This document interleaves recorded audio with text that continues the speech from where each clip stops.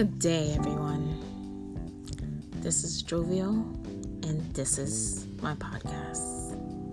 Welcome. Today, not feeling too well. You know that feeling of wanting to do more and can't really get to do anything? That's where I'm at. Being a mother, if anyone had told me, which most likely my mother did, or any other person that was around me that was a mother, isn't easy. It isn't easy. Especially when you're trying to do everything at once. Being a mother, being a wife. It's hard.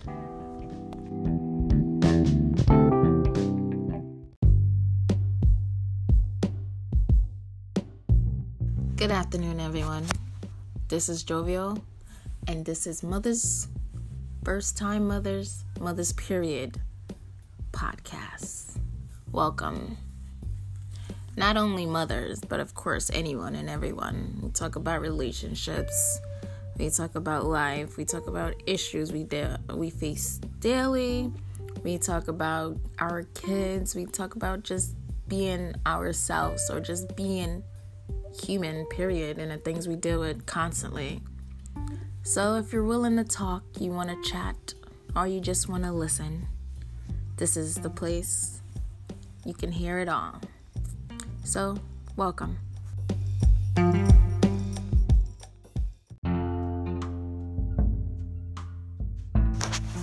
So you remember when, you just had a baby, and it's your first kid, or second or third, whatever the number is, and you're so excited that you're just like, when are they gonna talk? Because you want to hear what they sound like. Well, that was my thing, and that's what I kept on preaching to my husband.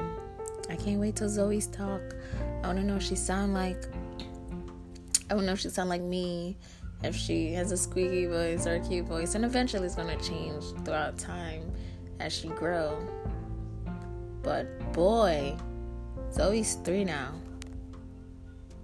And I don't know, but she won't stop talking.